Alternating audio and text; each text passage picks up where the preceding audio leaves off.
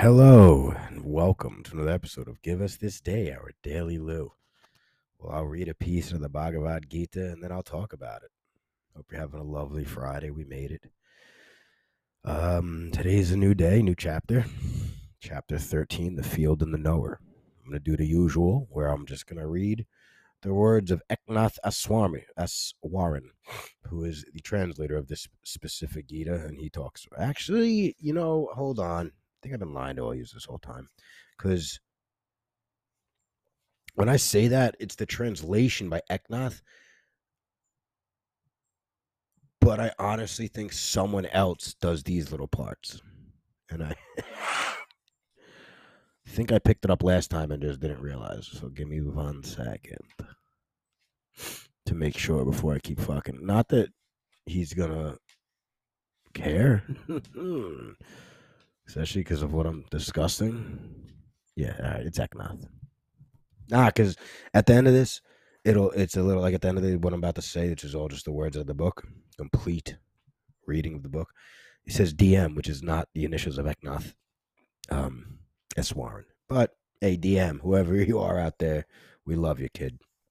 Now, the Field and the Knower. I was thinking about if I should continue to do these because I just don't like sitting here and talking. Like I'm just literally rereading. But we need to understand what the chapter is. If I'm going to do this and just read a shloka a day, I'm not just going to give my ideas. I want you to, maybe one day anyone listening, well, what are we at?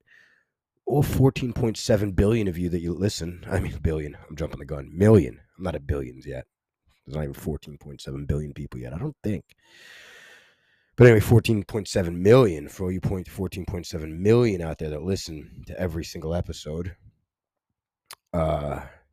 Unless you're going to pick it up yourself, we're going to have to help you out. So we all know what we're talking about when I'm talking about what I'm talking about, just so we all know what I'm talking about when you're talking about what I'm talking about through what I'm talking about when I'm reading in the Gita.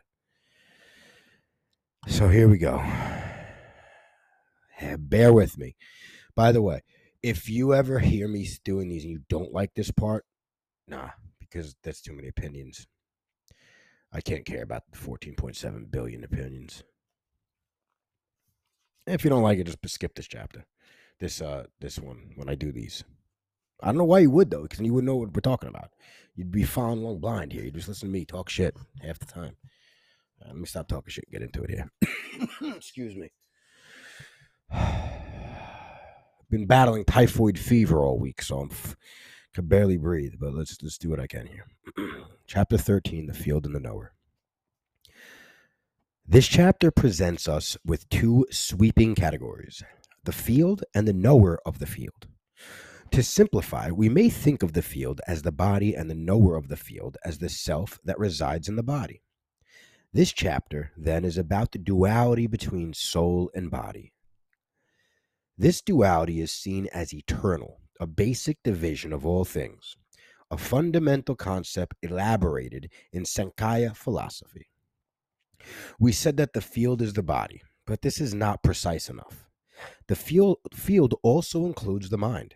In fact, it compromises all the components of Prakriti, including Ahamkara, the awareness each of us has that we are an individual ego, from Aham, Aham, which is I, and Kara, Kara, is maker. So I maker, which is ego. That's what they used to call it. In Prakriti, including Ahamkara, that's I maker, that's ego. Ahamkara is the basic awareness of separateness, that which makes me I, a being separate from the rest of creation.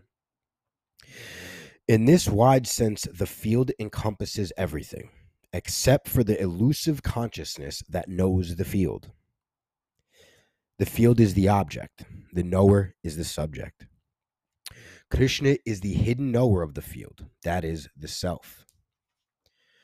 This term field is a surprisingly modern one, for it describes what today we might call an extension of the continuum of mass, energy, time, and space to include the strata of mind as well. In other words, a field of forces beyond physical and mental. Just as physics no longer regards matter and energy as essentially separate, the Gita would not regard matter and mind as separate. They are different aspects of Prakriti, the underlying, quote, stuff, end quote, of existence. Another dimension of Krishna's use of the word field is brought out by the traditional Hindu anecdote. A, wander, a wandering sadhu or holy man is asked what his work in life is. He replies, I am a farmer. When the questioner looks surprised, he adds, this body of mine is my field. I sow good thoughts and actions, and in my body I reap the results. The Buddha explains, all that we are is the result of what we have thought. It is founded on our thoughts. It is made of our thoughts. What we think, we become. For as Emerson says, the ancestor of every action is a thought. Thus our thoughts taking together, bear fruit in the actions, decisions, and desires that shape our lives. In part, the body bears the fruit of what we think insofar as our way of thinking affects our health and safety. But in a large sense, the whole field of human activity, indeed the whole of Prakriti, is also a field of karma, where, for example, the global environment is shaped by the sum of what its inhabitants do, which in turn is shaped by how they think. This idea will be picked up and elaborated on detail in the concluding chapters of the Gita. Verses 7 through 11 then describe the person who understands his or her own nature.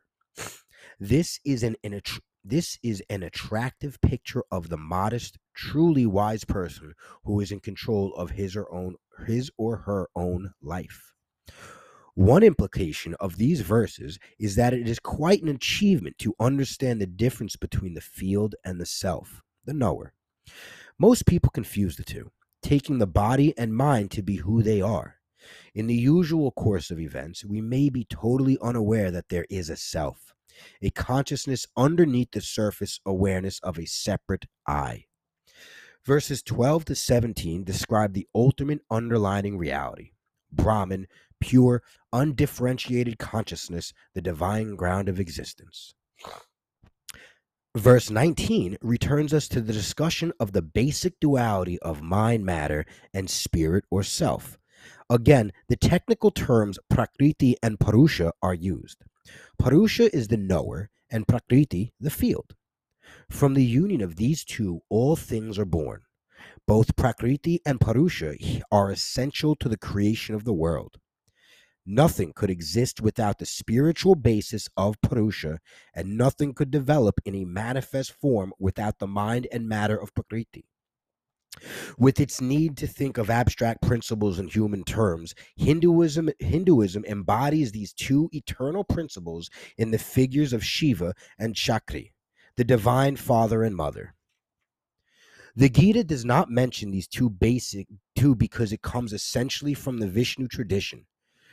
But in the other great stream of the Hindu faith, Shiva, the eternal spirit, the absolute, represented as dwelling aloof on the mountain peak of spiritual peace. Shakti, the divine mother, is his creative partner, and without her, Shiva could not have created the world.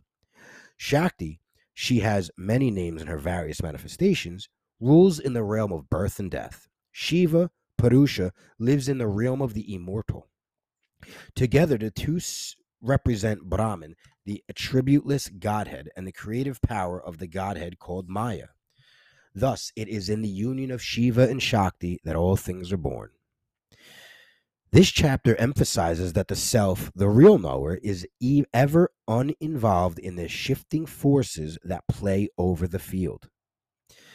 There is no possibility of any soul being eternally lost, for all beings partake of the immortal, pure nature of Purusha.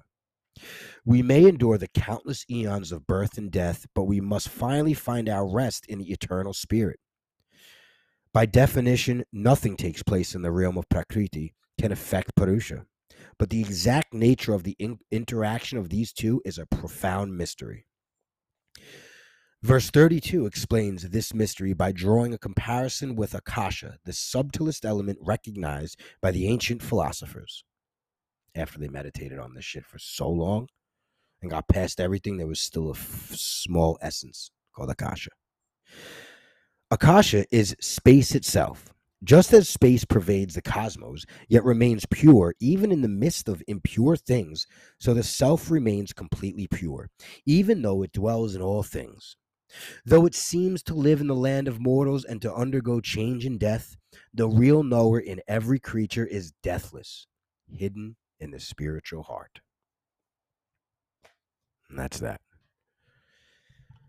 I implore you to listen to it again so you can pick up on things that you missed, so you are all up to date for our next lesson.